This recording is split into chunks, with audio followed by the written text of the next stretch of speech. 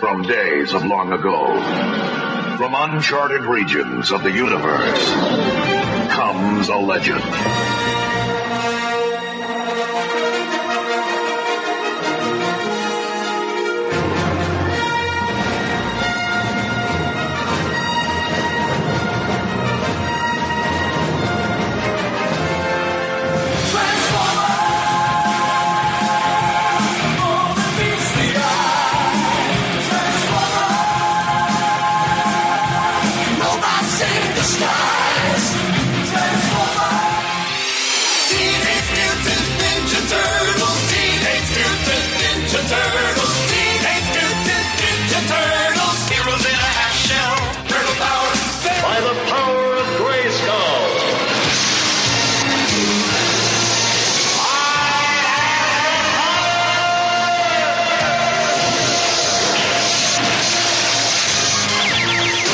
Became the mighty Battle Cat, and I became He-Man, the most powerful man in the universe. Nowhere to run, nowhere to hide, panic spreading far and wide. Who can turn the tide? G.I. Joe, G.I. Joe, there, fighting for freedom wherever there's trouble over land and sea and air. G.I. Joe is there. G.I. Joe, hero. G.I. Joe is there. G.I. Joe.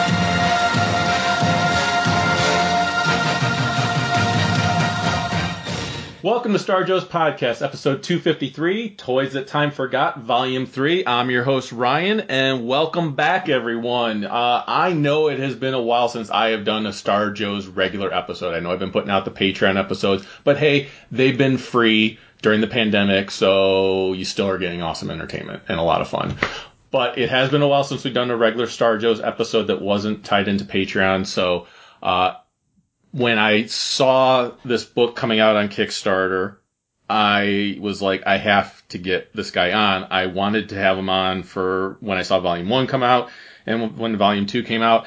And that is 1,000% on me, not on him, because as I've mentioned in past episodes, a lot of times when I'm like, oh, I want to have somebody on, then the time passes and I didn't do it, and it's my own damn fault. So I wasn't going to let it happen this time, though. First, joining me for this wonderful fun time interview and talking about the Kickstarter is none other than Mr. Eric Grubb. Welcome back to the show, Eric. Hello. Always love having you come back on. I said before we started recording that we'll just make you a host too. We'll just make everybody Yay. host. Like at this point, like I think you've made other people hosts that haven't been on nearly as much as I have. Oh yeah, you've been on a ton, so yeah. Especially like in the last year. Oh yeah, for sure. So, and God, you've been with us since almost the very beginning. So, episode like 12 or 13 or something. Yeah, something around there. So I'd say after 200 some episodes, yeah, we could just make you a host. So, and you did pick the con in my backyard to go to for everyone to converge at every year. That is true. That is very true. So, but Eric is not alone with us. I mentioned, as you could tell from the title, Toys That Time Forgot. If you have not backed this Kickstarter in the past for these books, they are, I'm not saying this just because the guy is on here. I've said this many times. These books are absolutely incredible. If you are, come on, if you're listening to the show, you are into all of this stuff. So this should be top of the radar. It should already be in your library. He's done Volume 1. He's done Volume 2. He is now working on getting out Volume 3 out to everyone. For Toys That Time Forgot, Mr. Blake Wright, thank you for joining us today. Hey, no problem, guys. I appreciate the invitation. Yeah, absolutely. So, Blake, you have Volume 3 out there right now. We are absolutely going to talk about that and talk about all the fun stuff that you're doing with that. But since our audience doesn't really know you, and I don't know you other than being connected with you on Facebook and stuff like that and the things you've done for these books, I know that you started these books about 6 years ago. Is that correct? That's roughly about 6 years ago. Okay. But I know that your collecting and your love for this stuff goes way before 6 years ago. So give us a little taste of what you were like, what it was like for you growing up. Like, obviously, I assume a lot of these toys that you are doing research now on and everything else, the ones that actually did come out, what was it like for you growing up? Like, did you get into a lot of different properties? Did you stick with one? What were toys like for you growing up? Yeah. So I was a Star Wars kid. So May of '77, I was old. So it was right. So when Star Wars came out, it was, right in my wheelhouse, and, went to the theater and saw it and was mesmerized just like every other 8-year-old probably was, and got, signed up for the early bird kit as soon as I could, and, rode the Star Wars train all the way through, the beginning of Return of the Jedi, I guess. I sort of slacked off on toys in general towards my, becoming a teenager, I suppose. Sure. But yeah, definitely Star Wars was a big thrust of my childhood. Didn't get into Joe's too much. A little bit of He-Man, here and there as well mixed in, but, the big passion as a kid was Star Wars for sure. Gotcha. Nice. So then obviously, yeah, and we've talked about your story sounds very similar to a lot of ours, where it's like you go through those teenage years and there's music and girls and a lot of other things that take up your time. When did you start getting back into toys and the love of them again? I think I actually wrote this in, one of the introductions to one of the books. Can't remember which one. Maybe it was the second volume. I was in college, just out of college, I guess, and was out of college because I was in the store. I was with my mom, who we were birthday shopping for my nephew, and we were in Toys R Us, and I hadn't been in a Toys R Us in years, and was walking. We were walking around because he was pretty much a baby. We were in the play school type aisles, and I just wandered over to 7C because I hadn't seen an action figure aisle in I don't know how long. Kind of just walked up and down, and this is the mid '90s, so it was a little depressing. But as I got towards the end of the aisle, there was this familiar box sitting there, and it was a Star Wars land speeder. Oh, nice. And I was like, what the hell is that? And so I picked it up, and it looked like the land speeder that I had when I was a kid. But the figures that were in the speeder on the box didn't look like the vintage figures that I had as a kid. And I was like, okay. And I flipped around, and I saw the date was 95 on the box, I think. And, it was orange, big orange saber, logo, Power of the Force. And I'm like, okay, this is bizarre. And it was $9.99. And I opened up my wallet, and being a kid fresh out of college, I didn't have any money.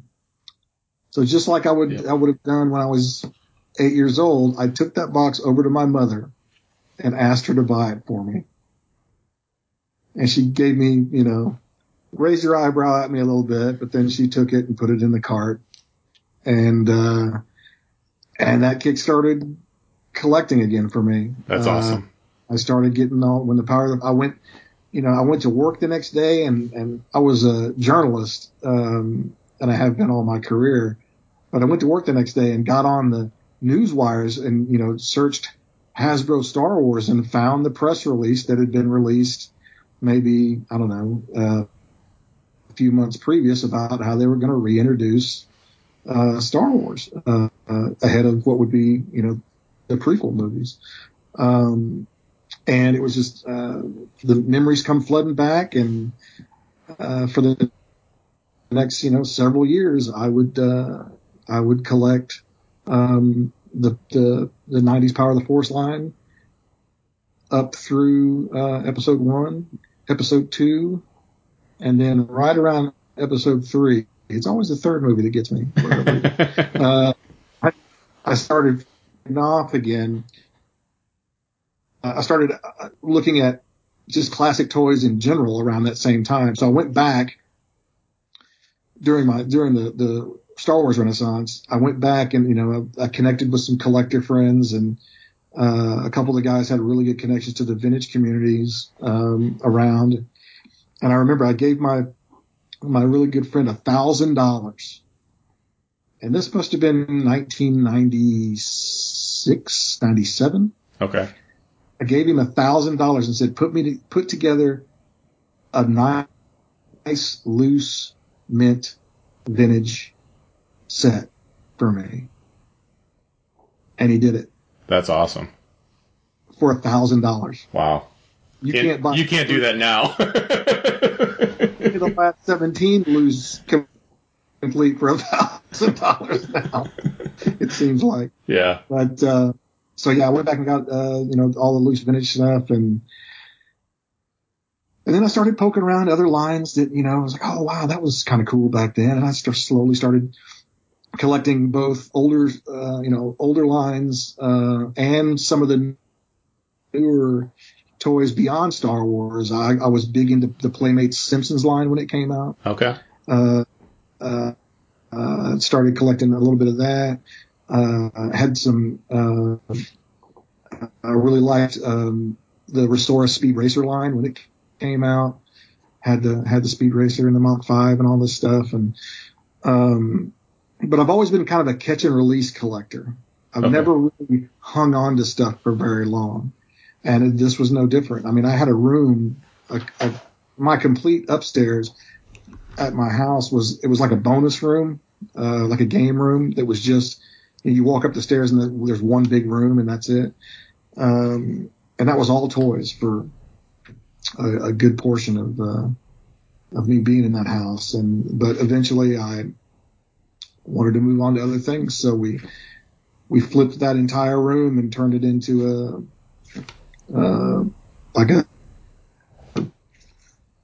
in-home theater. Oh, nice. And sent my toys off to be enjoyed by other collectors. Wow. But yeah, I mean, it was the thrill of the hunt was the big attraction for me back then, and still is now to a degree. Gotcha. That's awesome. So now you get back into it, like you said, you like hunting these things down and everything else.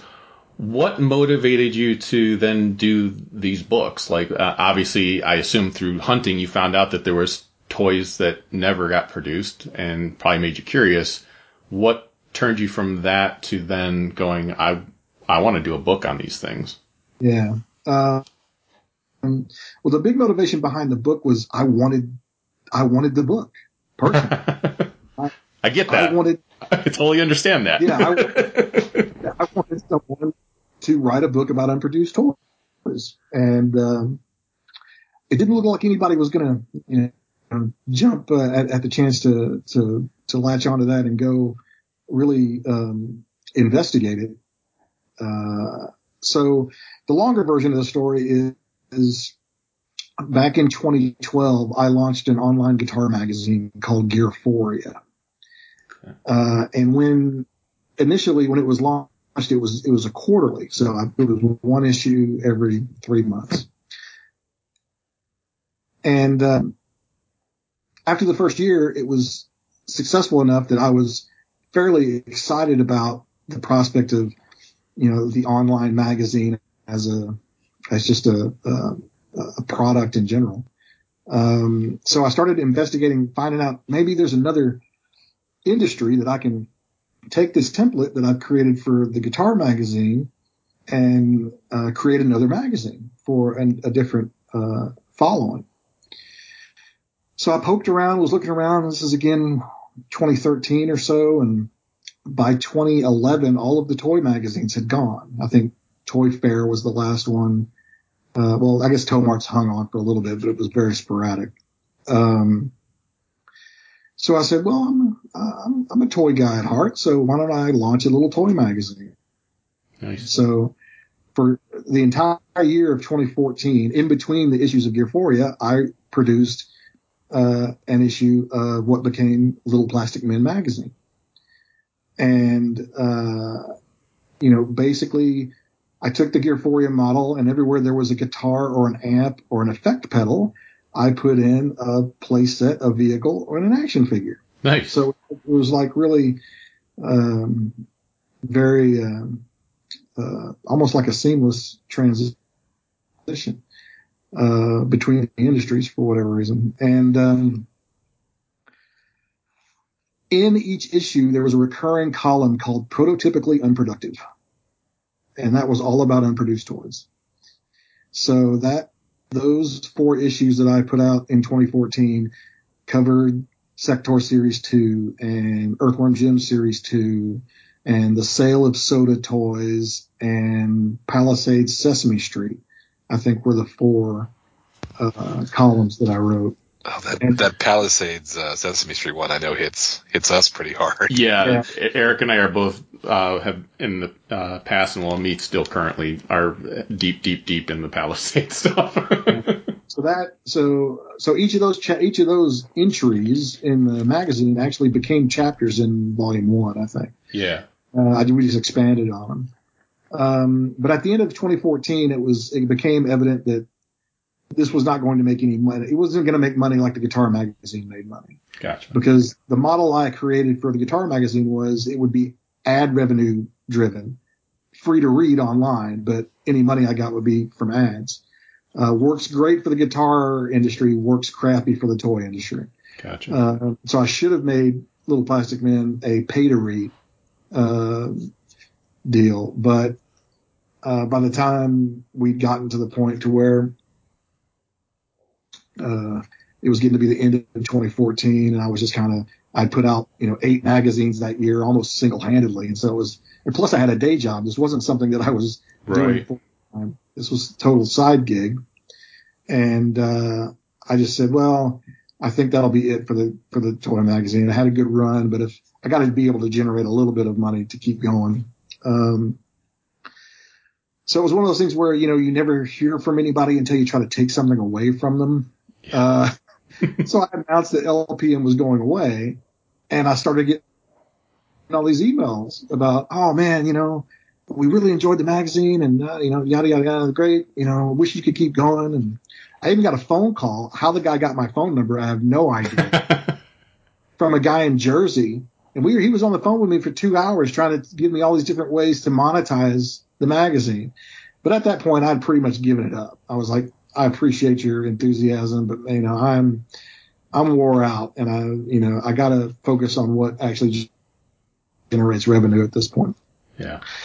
So, but I was humbled by the response, and I was like, okay, well, maybe I'll do one more issue, and it'll all be these unproduced toys, because that's the thing that people kept gravitating towards during the year run. But the more I looked into it, and the more I dug around and talked to folks and poked around the internet's dark corners and started gathering this information, I was like, this really deserves to be more than just a PDF on the internet. Somebody should write a book on this stuff. And so, fairly innocently, I put together 20 pages, just dummied them up on an iPad of what a book like that might look like. And I went to Toy Fair in February of 2015 because I still had the magazine was still going, quote unquote, as a concern as far as the Toy Association knew. Sure. So I still had my press credentials. And so I went around to, my friends at NECA and Super 7 and Playmates and all this stuff and handed them the iPad and asked them to talk me out of doing it. And I would imagine anyone that loves toys was doing nothing but encouraging you to do it. Nobody did. Everybody was, fairly excited about it, which, for some of the smaller guys or whatever, not surprising so much. But some of the bigger companies that actually were okay with it, because ultimately you're asking them to talk about their failures. Right. But, some of this stuff is so far removed, and we were talking, 40 years 30 years, however long you want to go back. A lot of the sting is wore off by now. A lot of the companies had, executive turnover where the people who were involved with those projects aren't even there anymore or hadn't been there for decades. So it was kind of, I think people saw the idea of preserving the history and preserving the art form as something that I was passionate about. And so they decided, it's like, well, hey, give it a shot. What can it hurt? Well, and I would imagine too, like, even for people that maybe were involved, I would think like you said, the initial sting of the toy line going away or never being produced or anything like that may have gone away, but also like they put a lot of hard work into it. So to see something that never got produced finally produced in some form must have had some type of reward for them also. And that's true. That is very true. So now with the books, so you've done this in the first 2 books, and I saw you're going to do it in the 3rd book also. You have 3 sections. There's the Golden Age, which is the 1980s, the Darker Times, the 1990s, and the Gilded Age, which is the 2000s. And that's how you kind of separate out. So what were the thought processes with those, with titling those that way, and how did you come about with the idea that you wanted to separate them into like those 3 eras? Yeah, I think the real the first reason was I just didn't want to call it 80s, 90s, and aughts. Gotcha. And I wanted to be able to call it something to where, yes, that's loosely what it is, but if there's bleed over, then I'm not, caught by saying, well, actually, that started in 1979, not 1980 or whatever. Right. So you'll see that, like Star Wars, started in the late 70s, but it's in the book, right. In the Golden Age, volume 1 or what have you, because we're talking about, toys that should have came out in 85 with the right. droids and Ewoks. I think the Golden Age is pretty self-explanatory. I mean, the 80s was the height of action figure consumption for kids. I mean, that was just, and definitely the height of the action figure play set. I mean, some of the, great, enormous, awesome old play sets. It seemed like every line, no matter how big or small, had, at least 1, maybe 2, and a bunch of vehicles to go along with it. So that's pretty self-explanatory. Darker Times, and maybe people who grew up in the 90s will disagree with me, but it just seemed like the 90s, at least in the initial years up until the second half of the decade, things were just not as focused, I guess, as it was in the 80s. The attention to detail maybe slacked off a little bit. Toys got a little simpler, and there was a whole era of like gross out toys in the 90s, and everything was really extreme in the 90s. Yeah. Everything was exaggerated, and everything had to be, to the max or whatever. I mean, look at poor Luke Skywalker's chest, from the 1995 Power of the Force line. And you'll see, how broad and He-Man-esque he looked. Yeah. So everything was just over exaggerated. And it was kind of, just not the bright light that the 80s was. And I think that's where Darker Times came from. Gotcha. The Gilded Age came in because we saw so many boutique style toy companies emerge with just some fantastic product. When I'm talking about boutique places, I'm talking about Soda and Palisades and, a lot of these companies that really hit their stride. NECA was starting to hit their stride then. McFarlane had, of course, been around, but was really starting to flex its muscles. Yeah. Well, you actually bring up the whole that, Gilded Age type of era. Like, I actually worked for Toys R Us from 2001 until 2005. Right. And I was the warehouse supervisor, so all that stuff used to come through my hands, and I remember seeing like, the Muppets, the Playmates, Simpsons. There was a there was like a little Red Riding Hood type, like I don't know what the word is, but it was like a McFarlane-esque company. Like you started seeing, like I remember seeing all these like little companies pop up and like, oh, that's cool and that's cool, and then they were like seemed to be almost as gone almost as fast as they started coming out. Yeah, so you had people like Mezco who came up during that time as well. But then there's smaller places like Milo's Workshop, who put out the Alice toys based on American McGee's computer game. Oh yeah, which some dark, creepy stuff there.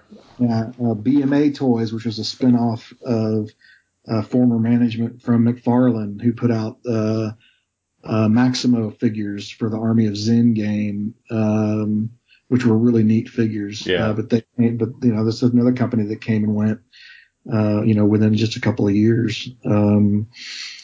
Anjon, the company that Chris Dern started when he left, when he was doing work with Resource and Plan B in Ohio, he started Anjon, and their first license was the Dragon's Lair figures from Dragon's Lair 3D that they managed to get out the first wave of, which included Dirk the Daring and Daphne and Mordrock the Wizard and Singe the Dragon. But again, they fell by the wayside fairly quickly after that. So, but there was it felt like a bit of a renaissance there. Yeah. So that's where Gilded came in. It was kind of, a little bit of the gold glimmer, but maybe not as robust and, as the 80s. But, some really fantastic product was made during that time. Yeah. Now, with doing your research and everything else for a lot of these lines that ended, I don't want to say ended early because some of them probably ended when they should have, but or even ones that weren't produced. What era is like has been overall like the toughest to really find the information that you're looking for? Is there like a particular era of those three eras? Well, I mean, you're probably going to have to go back and, the earlier you get in the process, if you go back to the mid to late 70s, you're just going to have a hard time finding a lot of things, mainly because records weren't kept. There were no digital records of anything back then. There were no digital cameras. Right. There was no internet. So you have to find a pack rat that worked at one of these companies. Yeah, that's true. And fortunately, we've come across a few of those. Right. But otherwise, stuff's just lost to time. I mean, you can spend 6 months working on a project, 12 months working on a project, in some cases, a year and a half. And at the end of the day, if the company, for whatever reason, doesn't want to go to tooling, then you have all that work that either goes in a file cabinet or actually gets thrown out. Yeah. And it's horrible. It's a horrible thought. Yeah, well, especially for people like us who love these things. Like, man, for me, you could give me like a raw sketch from like Inhumanoids or Sectars where other people probably wouldn't care, and I'd be like, oh my god, I'd love having this little sketch of a concept art. And to them, they just kind of, like you said, they just kind of tossed it out because like, yeah, we don't really need this anymore. Yeah, I mean, but think about it even in the aspects of your own job. Yeah. I mean, I'm a journalist, and so let's say I worked 18 months on, all these stories, and when it came time to publish them, someone just said, no. Right.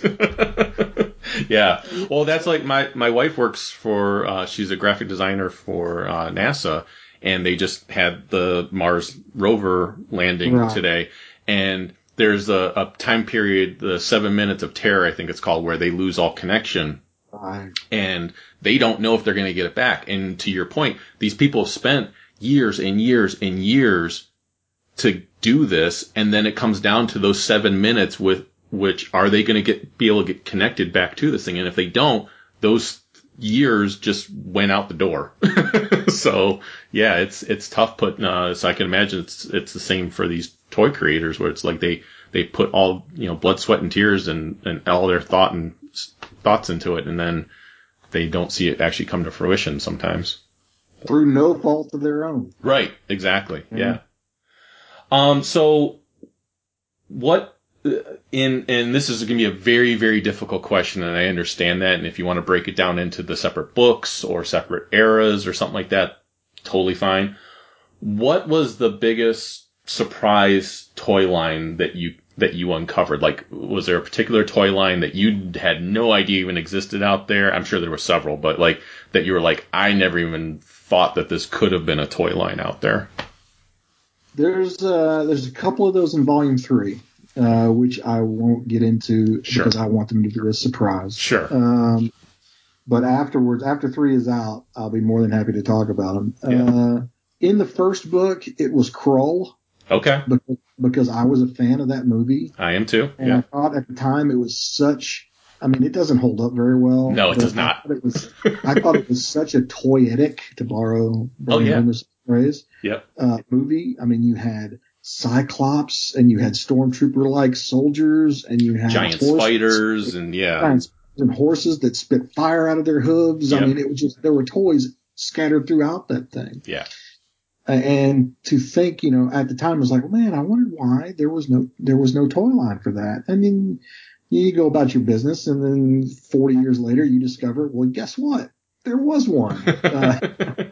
Well, and that is always my example of a movie when people say, like, what movie do you think should be remade or could be remade today and it might actually be better? And I always point to Krull. I love it for nostalgia purposes. Like you said, it doesn't hold up, but I can still watch it today and enjoy it because of the nostalgia for it. Yeah, so can I. But it's absolutely one I go, oh yeah, you could totally remake that today and I'd be happy if you were doing that. apparently the Russo brothers want to do it. Yes, they do. I have heard that, yeah. So here's a question about Krull. Did they ever make like that whatever that spider? Yes, thank you. That would have been like a perfect like boomerang toy. I feel like there was a Nerf style glaive under development at Knickerbocker that would have had like maybe a harder foam center with soft foam tips. Unfortunately, there was no drawing or it never made it into prototype phase, but they were looking at that as well as the Queen of the Lair, the lair of this crystal spider. There was a play set that they had at least got to paper that I had never, I unfortunately, that paper either doesn't exist or we just couldn't find it, for the book. And then there were 10 figures sculpted for that line. Yeah. And I only found evidence of 3 of them. So I would still love the opportunity to gaze upon them all because just based off what I saw, they were pretty amazing for the time. Yeah. Now, for me, the one that jumped out when I was looking through your books was the Fleas. That's the most bizarre toy line I've ever seen in my life. And yeah, that's got a great story behind it too. Okay. If you read the book, I mean, it's all in there. Yeah. But, that was pitched by a young John Handy at Mattel. John, for the toy historians out there, his name may be familiar as one of the earliest fathers of Ninja Turtles. Yep. And so that line, he was fresh out of college pretty much. It was his first pitch to management. He was ecstatic. He went into the first marketing meeting that they had, the Monday meeting that they were going to have to figure out how to package this and sell this to consumers. And they were clipping along in the meeting, and about 20 minutes in, somebody raised their hand in the back of the room there, and basically pulled a Tom Hanks from Big and just said, "I don't get it." I don't get it either, to be honest. So I'm kind of glad someone did that. It turns out it was the marketing guy, and he was like, "Okay, let me help me out here." He goes, these toys are supposed to be aspirational to kids. Do you know a kid who wants to be a flea? So that guy, people started scratching their heads like, well, no, I think, we can, when we give them these different personas or whatever, we can get by with that, blah, blah, blah. Because I still think parents would buy it for their kids. And he goes, well, there's your second problem. If mom's going to be buying stuff for the kids, can you think of a creature more loathed by a parent than a flea? Maybe leeches or something like that. But yeah, they all just kind of stared at each other in the meeting, and Handy said his shoulders kind of slumped forward and his heart sunk, and that was it. Yeah. End of line. Right. Because I mean, if you're going to put out a line like mad balls and all that, and they don't make any damn sense, why not a line like this? You know? What the cool thing about Please was it took in, all three major play constructs of the time. There were action figures to please themselves. There was plush in the play set with the dog. Yeah. And there were building toys with the comb-based, walls, I guess, fort walls that you could dig into the side of this plush and create, these play scenarios. So it was a neat concept overall, but it was one of those things they just could not figure out how to sell it. Yeah. And at the end of the day, it was, even though it may have been fairly cheap to produce as an action figure, it was being pitched, I think, at a time where Mattel was losing a bit of ground with He-Man, and they were looking for maybe a cheaper price point to land on the boys' toys aisle, and so that was the kind of like the motivation behind it. But at the end of the day, they just couldn't figure out how to sell it. Yeah. So in a couple things, or one more question outside of this particular Kickstarter, and then we'll get into this particular book and its Kickstarter. In doing all of your research, and for the other two books and even for this book and everything else, I know you mentioned earlier that you're a catch and release type person. You love the hunt and everything else, and I'm sure you still have things in your collection and everything, but I know you like finding the things even more. Do you have certain things in your collection after doing these books now that like rare prototypes or anything like that are just like nice grail pieces for you now from doing these? Yeah, one of the things that I really wanted to stress, at least early on, with all the people who were entrusting me with, inviting me into their homes and all this stuff, is that I wanted to reassure them that I wasn't there for their stuff. Right. Because I know that a lot of guys set up these kind of things where they're looking for an in, so they tell an ex-toy guy that they're writing a story or writing a book or trying to get a documentary off the ground, when all they really want is in their house and rummage through their stuff. Right. So it was really important to me not to be that guy, at least initially. Sure. But, there were opportunities, put in front of me, not by my prompting, but by, the actual subjects, like, hey, are you interested in any of this stuff? Or do you know anybody who might be interested in any of this stuff? So at the end of the day, I made 2 transactions for 3 figures. Okay. And all of them were related to Earthworm Jim. Nice. Because I love that cartoon for whatever reason. Yeah, it's a great one. Yeah. And so I have in my collection, I have a painted hard copy of Evil Jim from Series 2 Unproduced. I have a wax of Clutch, who was a snail figure that was basically invented by Playmates. He was not a canon Earthworm Jim character, but he was meant to be in the initial wave of figures, but he didn't come out. And I have a unpainted hard copy of Samurai Jim. Nice. From the second wave Unproduced. Since that time, I've added an unpainted hard copy of the Hamsternator from Series 2. And I started collecting 2D stuff, art from the line. So I have a couple of pencil on vellum originals of the turnarounds for Copterhead Jim, for Extendo Arm Jim, and then I also have one that was the Jim Chopper, the motorcycle that they didn't put out. Very, very cool.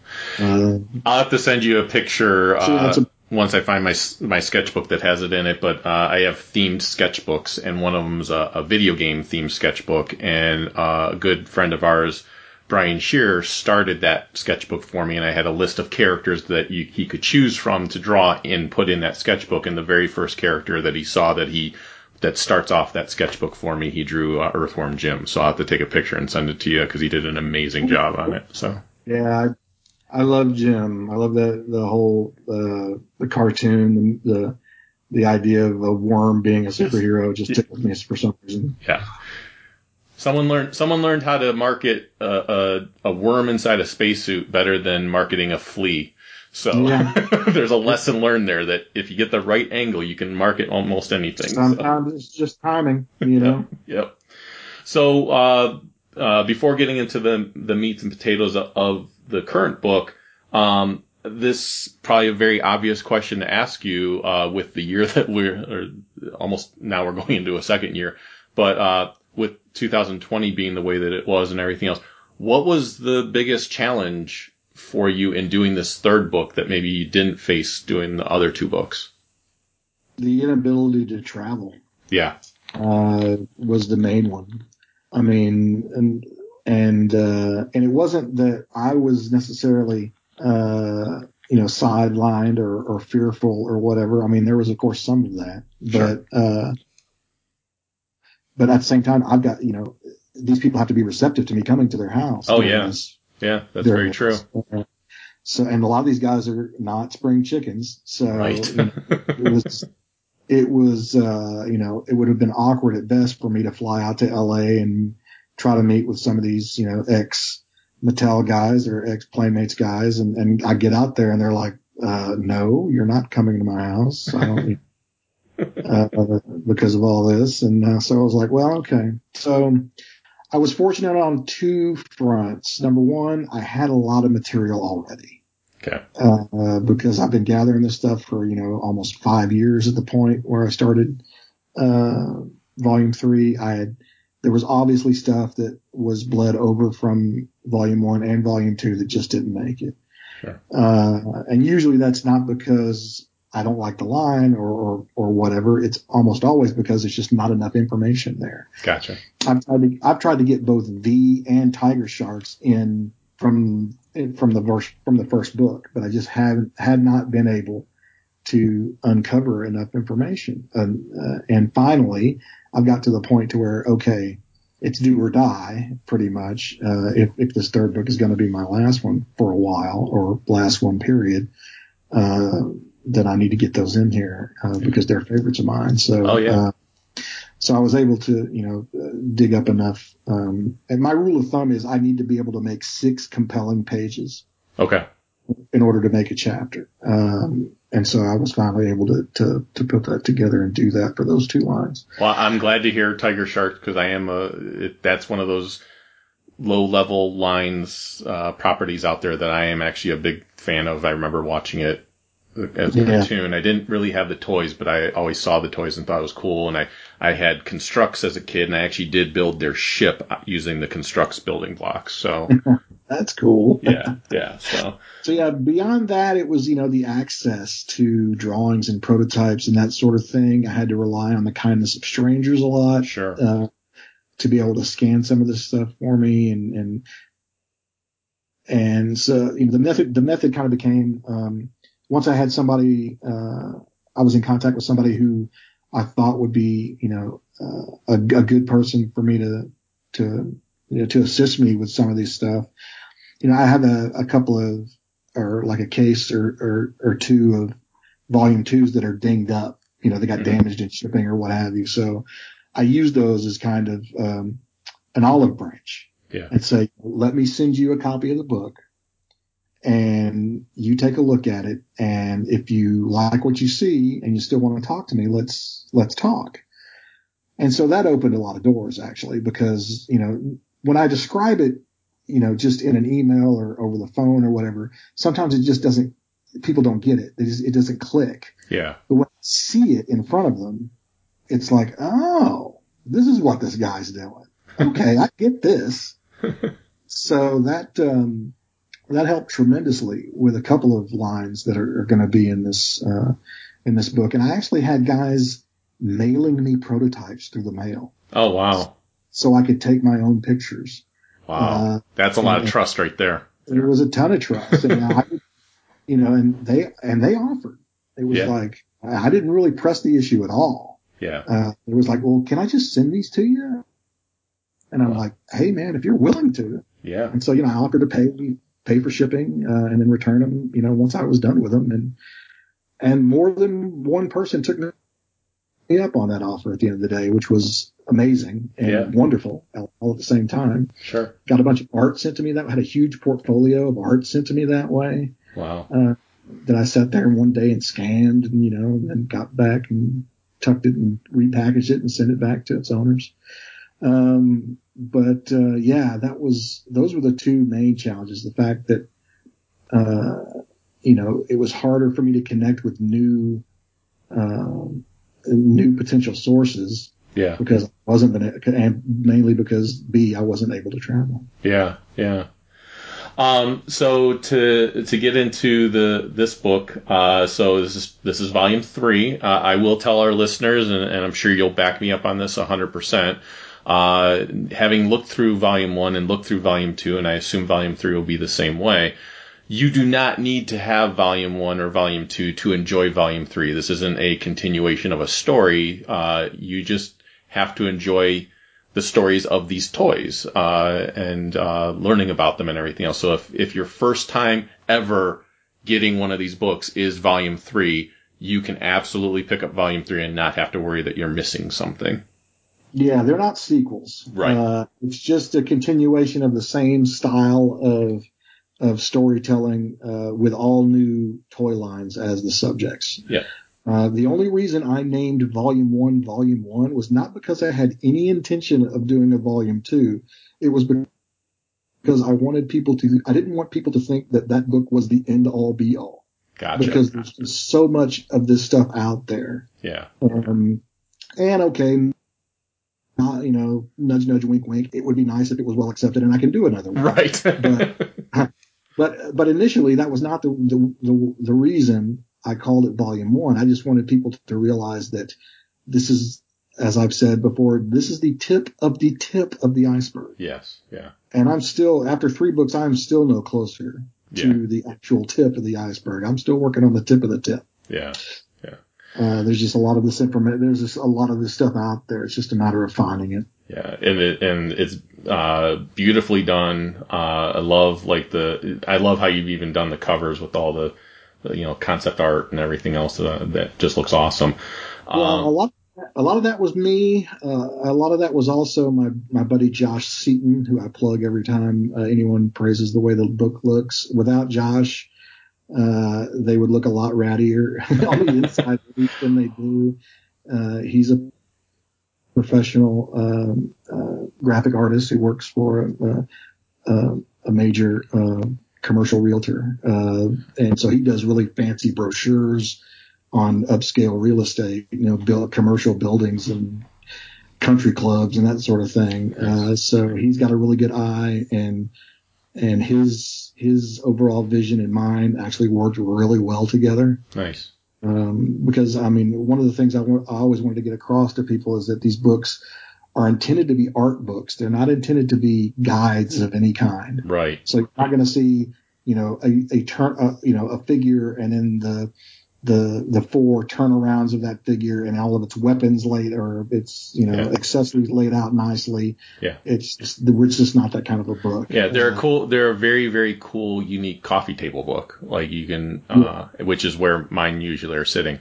Cause I've had people come over the house, before all of this fun stuff.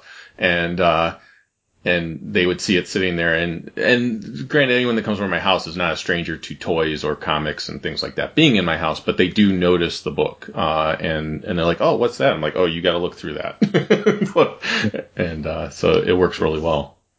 Do you have to get permission or anything from the toy manufacturers? I mean, even though some of the stuff, if it's never made, I guess they never copyrighted it or anything. Like, I don't know how that. I'm curious. if you have to clear it with like, Mattel for some of the stuff or beforehand. Yeah, herein lies the gray area, gentlemen. The answer to did I clear this with anybody? The answer is no. And the reason is fairly simple. It's easier to ask for forgiveness than permission. True. Sure. That's very true. But I mean, here's the deal. And I'll probably get blowback for saying this, but it's at its root, it is the truth. Any prototype that now rests outside of the walls of the company that that it belonged to when it was created is stolen property. Yeah. Now, I know for a fact that there are tons of prototype collectors out there who have tons of toy prototypes. So does that mean that those were all stolen? Right. Yeah. Good bet that, by the rule of law, Right. they were. They walked out the back door. When the company closed down or they got thrown in the trash and somebody dug them out. Now, maybe that's not the definition of stealing that most people are used to. Right. But, under the technical sense it is, but yeah. By the same token, any of that stuff that's in the private sector right now should not be. I've heard stories like, well, this stuff was gifted to this employee when he left. Okay, did the person who did the gifting actually have authority to do that? Right. Probably not. Yeah.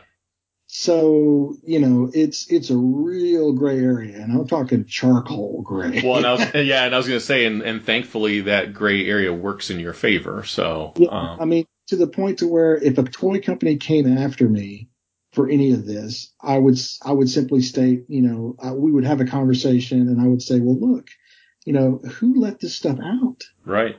It wasn't me. Right. I'm not in charge of monitoring your back door. Right. Well, and not only that, but it's also like, and not that you're turning anyone over, but at the same time, it's like, look, I obtained these images and this work from private collectors. So, again fits into what you're saying, which is who let that stuff out then.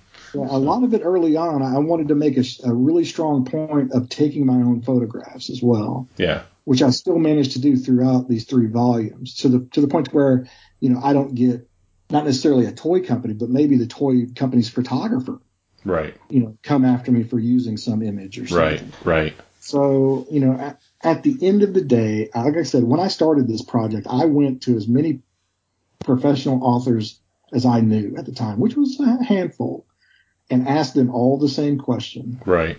Was it easier to ask for forgiveness or permission? Yeah. And all of them, to a T, said forgiveness every time. Yeah. Because what would have happened had I asked permission is that it would have sat there on some lawyer's desk inside of a toy company. Yeah. And when I pressed them on the issue, they would have said no. Right. Why? Because no is the easy answer. Yep. No doesn't mean anybody has to do any extra work. Right. There's no effort involved in no. Well, I would think too that, you're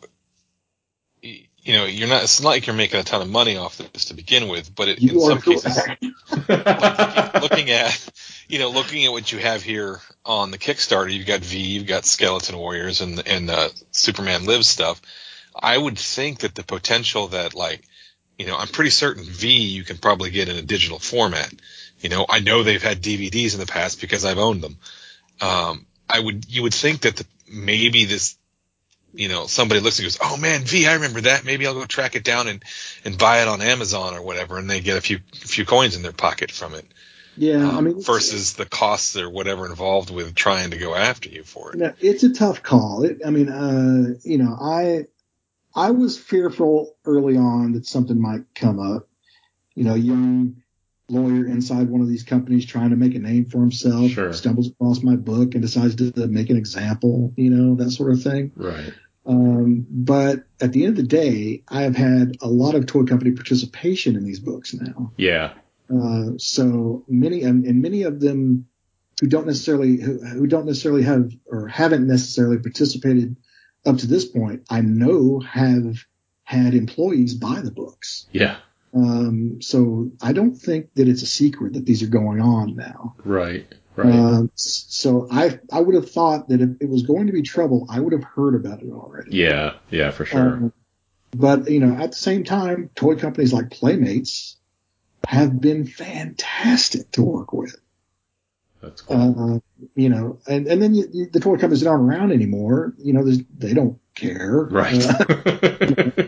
But I've talked to the old management of Palisades, and I'm good friends with Jerry, who used to run Soda, and those type companies. They've been very helpful to me.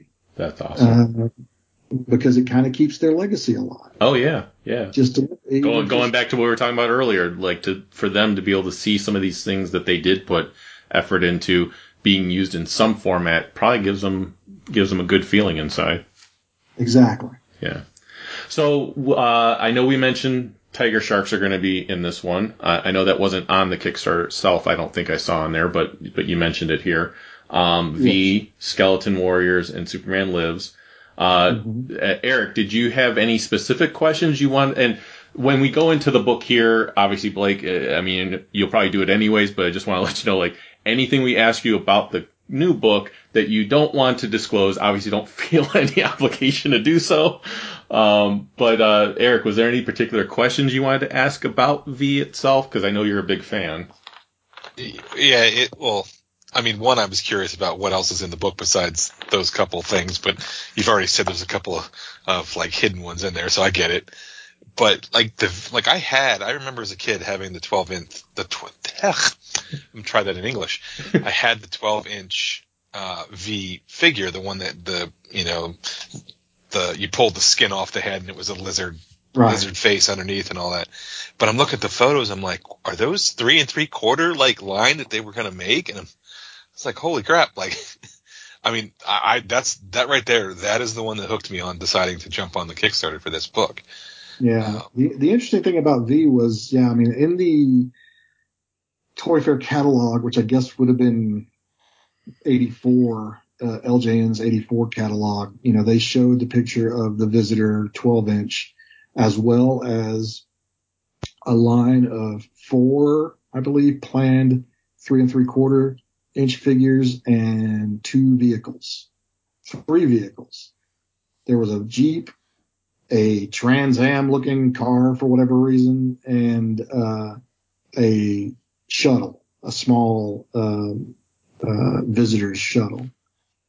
I was fortunate enough to come across some prototypes from that line, as well as a healthy amount of 2D stuff that has probably, I know the 2D stuff hasn't, not too many eyes have seen that. But the one actual figure that I came across was one that I think is pretty readily seen out there, and that's the Diana figure. Oh, nice. I know the sculptor who did that work. We're really good friends. And I actually know the guy that now owns that as well, who's a private collector. So, and I'm still actually speaking actively with LJN, LJN personnel, a new LJN person who I have not talked to yet, just reached out to me yesterday. So, that may lead to actually me being able to squeeze a bit more stuff in there, depending on what they have. I know that they've said that they have some Tiger Shark stuff that I'm interested in. Nice. So I'm hopeful that maybe there's some V stuff as well. Because LJN, right towards the end there, they did have a pretty healthy mix of stuff that, there was that Photon line that, I think they only put out the 2 figures that came with the guns or whatever. That was was that action figure laser tag hybrid, line, and there was a play set and about 6 or 7 other figures that were supposed to come out for that line that never did. There were a handful of stuff related to Dune that didn't come out. LJN is the one that had the Dune line? Yeah. Okay, I remember having Stilgar as a toy from the Dune line, which I didn't know there were more still to come. Yeah, and I believe, and then there was the LJN, the Indiana Jones line. There was a second year of those figures. Yep. That also didn't make it out. But I think those prototypes have been fairly widely, at least images have been fairly widely circulated. So, yeah, I mean, hopefully I'll show you a few V things you've never seen. And a few Tiger Sharks things you've never seen. That'd be awesome. And the one that was surprising to me, and I know there's been a lot, as far as documentaries and everything else, that, you know, how close the movie almost got made. But I didn't realize that Superman Lives was actually going to have a toy line also. As crazy as that movie seemed like it was going to be, to know that there was already work being done towards a toy line, that's amazing.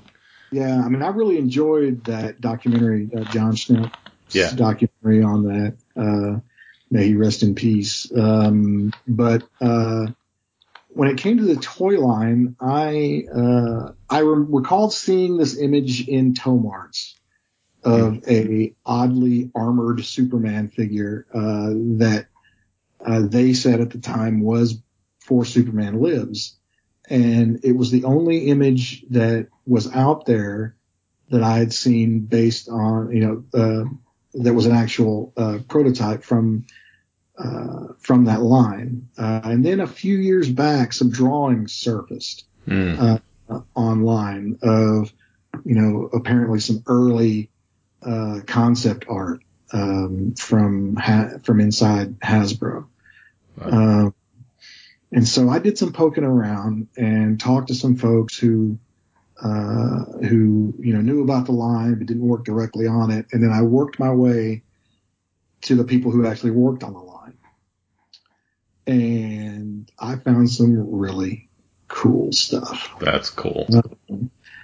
I was very excited because I didn't think that there was a lot of work done on that line either. But when you think about it, that movie was in pre-production for almost a year and a half. Yeah, and if you're going to release something in time for the release of the movie, then you need to start working on stuff early, yeah.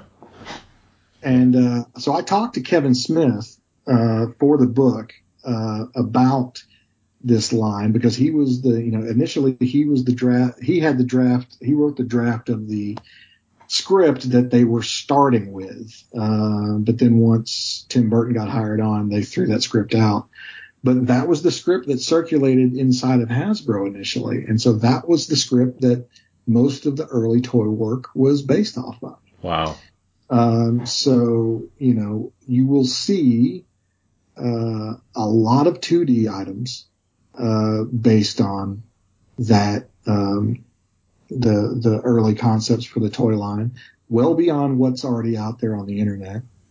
You will also see at least one, possibly two. No, actually, you're going to see 3 different sculpts that you have not seen. Wow, that's awesome. Beyond that Superman sculpt that's kind of out there already. That's amazing. I got lucky and found the right people. Sometimes that's all it takes. So yeah, that's what it takes. You find them, you gain that, you gain their trust. Yep. And they start sharing with you. And it's you gain their trust because they know that they start learning why you're actually there, and it's not for any selfish reasons, and it's not for trying to manipulate them in any way. It's truly to get to that you have a genuine interest in all of this stuff. So yeah. Yeah, and so it was. I was really excited when I uncovered what I uncovered for Superman Lives. That's awesome. So as of this recording, there's 21 days. Now I am off from work tomorrow, so I actually will have time to put this together. So when people actually hear this, if you download it the first day, there'll be 20 days left. Last I looked, you're at $30,080 of a goal of $35,000. So we're almost at 86%. Yeah. Which is awesome.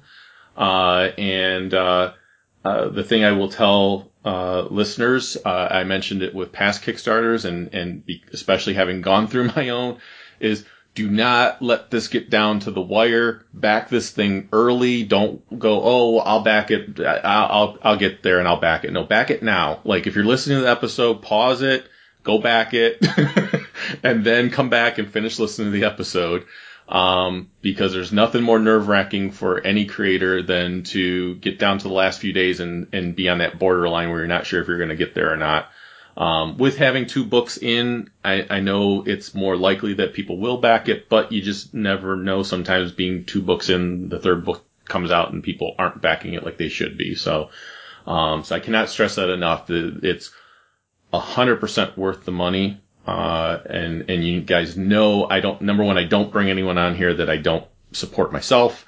I don't bring anyone on here who I don't believe in the project. I'm not sponsored by anybody, and I do that intentionally for a reason, so that I can bring on people that I want to talk to about their projects and about things that they're doing. So yeah, go check out the Kickstarter. Toys, just type in Toys That Time Forgot, and it'll pop right up.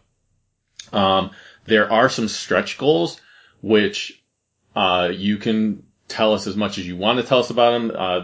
The thing I love that you do with your stretch goals, which is perfect for this type of book, is each time we reach a new stretch goal, it's adding more content to the book, which is something that helps, I think should help motivate people to want to reach those stretch goals. Yeah, I mean, it's one of those things where it's, there's content that's there that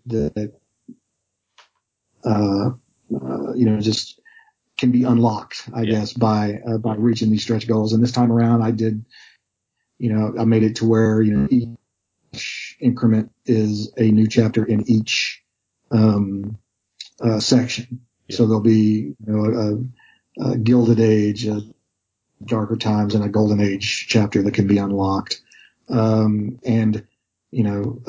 If the universe is with us and, we go beyond that 3rd stretch goal, then it will probably just, I'll probably just rotate those, again, to where, even more new can be unlocked. And once we hit those stretch goals, as stretch goals are hit, I'll reveal the chapter. Because right now it just says, a Gilded Age. Right. Chapter A this and so once the chapters hit, once those goals are hit, I'll reveal what the chapter is. Nice. And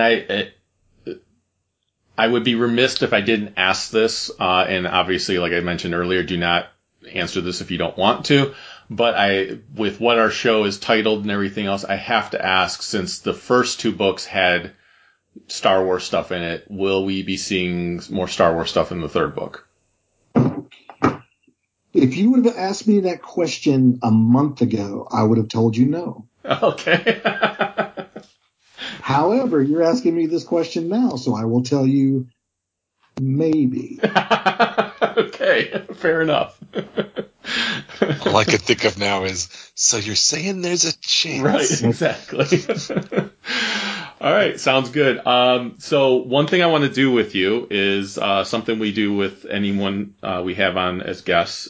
We have a section we call the firing range, which is 10 questions that we will ask you. They're typically this or that type questions, usually tailored towards our guest. Sometimes they're debates we've had on the show and things like that. You can answer them any way you want. So even though I may only give you 2 choices, if you want to go completely outside the box and answer something that is true to you, feel free to do so. But it's just something we have a little bit of fun with. And so just whatever pops in your head when I ask these questions, and we'll go from there. Okay. All right. The firing range. In the past, the question that we used to ask was Star Wars or Star Trek, but I retired that question as our first question with episode 250, I believe it was. So I came up with a new starter question, and I think I know the answer to this one already based on the conversations we had earlier, but since the show is called Star Joe's, Star Wars or G.I. Joe? Star Wars. Based on what you were talking about earlier, I assumed that was probably the case, but. Do I get to answer this one too? Go right ahead. Yeah, you haven't heard any of these before, so. No, I say if you retired them all, it's like, I gotta go Star Wars here. Yeah. I haven't retired all of them, but that one was a new one. So, all right, Blake, Joe or Cobra? Cobra. Okay. Autobot or Decepticon? Decepticon. Okay. Favorite turtle or turtle character? Donatello. Oh, very nice. That's a new one. Yeah. You are probably the only person I can ask this question to. I don't know if you'll have an answer for it, but you are probably the only guest I can think of that could even answer this question. It's completely off the wall. Favorite Sectar? Spydrax. Nice. Yeah, I don't know if anyone else would have a favorite Sectar, but What was the giant bee hand puppet? That the Dragonfly? Maybe it's a Dragonfly. Yeah. That's like the only Sectar toy I had. Yeah. That would be mine. Yeah, nice. Since playing off of your first two books, since you had them spotlighted in both books, favorite Muppet character? Uncle Deadly. Nice, that's a good one. Ooh, that's a yeah. Yeah, I like that. Followed closely by Dr. Teeth. Oh, very good. I think based on our conversation, I know the answer to this one, but I'm going to ask it anyways. When it comes to toys, favorite video game franchise? Earthworm Jim. I thought that might be the answer, but I wasn't sure. Does that mean? No, it's Jim, because I actually, it's weird because I found everything backwards. So I got the cartoon first and went back and played the game. Right. It was one of my favorite Sega Genesis games. Very nice. Are you talking, clarification, does that mean favorite toy line based off of a video game? Yeah. Okay. Yeah. Marvel or DC? Marvel. Okay. What do you wish you had? This might be really tough. I'm sure it will be with all the research you've done. What do you wish had a toy line but never did? I want my Krull toys. You want your Krull toys? Okay. That was easier than I thought it was. Yeah. What is the biggest? And then the last question: what is the biggest Grail piece you have or have not obtained? Like what is out there still that you would love to own, or what is something that you do own that is like, this is my ultimate Grail piece that I have? I would like to complete the set of Series 2 unproduced Earthworm Jim figures. There are a handful still that I don't have. Okay. That's a very expensive proposition. Sure. So I would settle for having the 2D like turnarounds, the original pencil vellum turnaround representations of each of them, if I couldn't actually track down the prototype. Very, very cool. Awesome. All right, you survived the firing range. So with that, I want to say thank you once again for coming on. It's been awesome talking with you. I absolutely would love to have you back on again once the book is out. And with where things are, this book better get funded at this point. I will personally blame all of my listeners if it doesn't. But anything else you wanted to put out there for people? Just anything else you think that they might entice them when it comes to this book, or anything else that they should know about it when it comes to this? Yeah, just be sure to visit the Kickstarter. Check out the reward tiers. We got a little fancy this time around with some deluxe sets of things. The other thing is, I know a lot of folks have asked about Volume 1. Volume 1 has been out of print and out of stock for almost 2 years now. We didn't make it part of this Kickstarter for logistical reasons, but we are planning to reprint Volume 1 this year. Nice. Very nice. Because I want one. This is going to be, so don't skip on Volume 3 because you don't think you're going to be able to get a 1, because you will. Yeah, and you can get Volume 2 with this Kickstarter, so. There are 50 sets available. Nice. Which there are currently nine left. Yeah, not all of them have been taken, but it's getting close. Right. That's the one you don't want to sleep on, is volume 2, because that's the one I'm going to have the least of. Right. Once one's reprinted, and of course 3 comes in. Yeah. So that's going to be the next one that sells out. Big Bad Toy Store still has a few in stock. They're my retail partner with these books. So, and I still have some that I can sell independent of the Kickstarter. All you need to do is visit the book's Facebook page. There's not an actual page for the book that you can go and buy. You just buy them directly from me off social media. But facebook.com/Toys That Time Forgot will give you all the information you need to acquire one from me directly. Or like I said, Big Bad still has some in stock. And just follow social media, and follow the Kickstarter. There'll be plenty of news rolling in, as the Kickstarter progresses. I'm thankful for the support to date, and it's a real treat to see the reception that these books have gotten over the past several years, and I'm happy to bring the trilogy to a close, as it were. Very nice. And quite the trilogy it will be too. So I'm looking forward to it. And if people go to starjoes.com, where you can find this episode, obviously you can find it through all the normal podcast ways, but you can also go to starjoes.com to find the episode. There will be links to the Kickstarter as well as the Facebook page for Toys That Time Forgot. So you can just go to starjoes.com and go to this episode, and the links will be there for you as well. So, to make life hopefully maybe even a little easier to find it. So, I know typing in stuff sometimes it's cumbersome. So if you can just point and click, it works so much better. But again, I appreciate you coming on the episode. And like I said, once the book's out, we'll definitely look to have you on again so we can actually talk about some of the experiences that you had with the properties that are actually in there. You won't have to keep a secret anymore. So we'll do it. Awesome. All right. Well, everyone, Eric, is there anything that you wanted to mention or throw out there? Just a quick throw out to my emotional support Canadian. He knows who he is. That's it. I think I know who that is too. Yeah, you know him. So with that said, Eric, you want to do the closing with me? Sure. Okay. So you can go to starjoes.com. You can find everything there. You can email starjoespodcast@gmail.com. We have Facebook group, fan page, all that fun stuff, Twitter, Instagram, all that's going on. I am going to be getting more stuff out on YouTube probably this coming weekend. So, look for that, because Turtles Last Ronin Volume Issue 2 came out, and Star Wars High Republic, and I want to talk about all those things and get video reviews out. So look for that stuff too.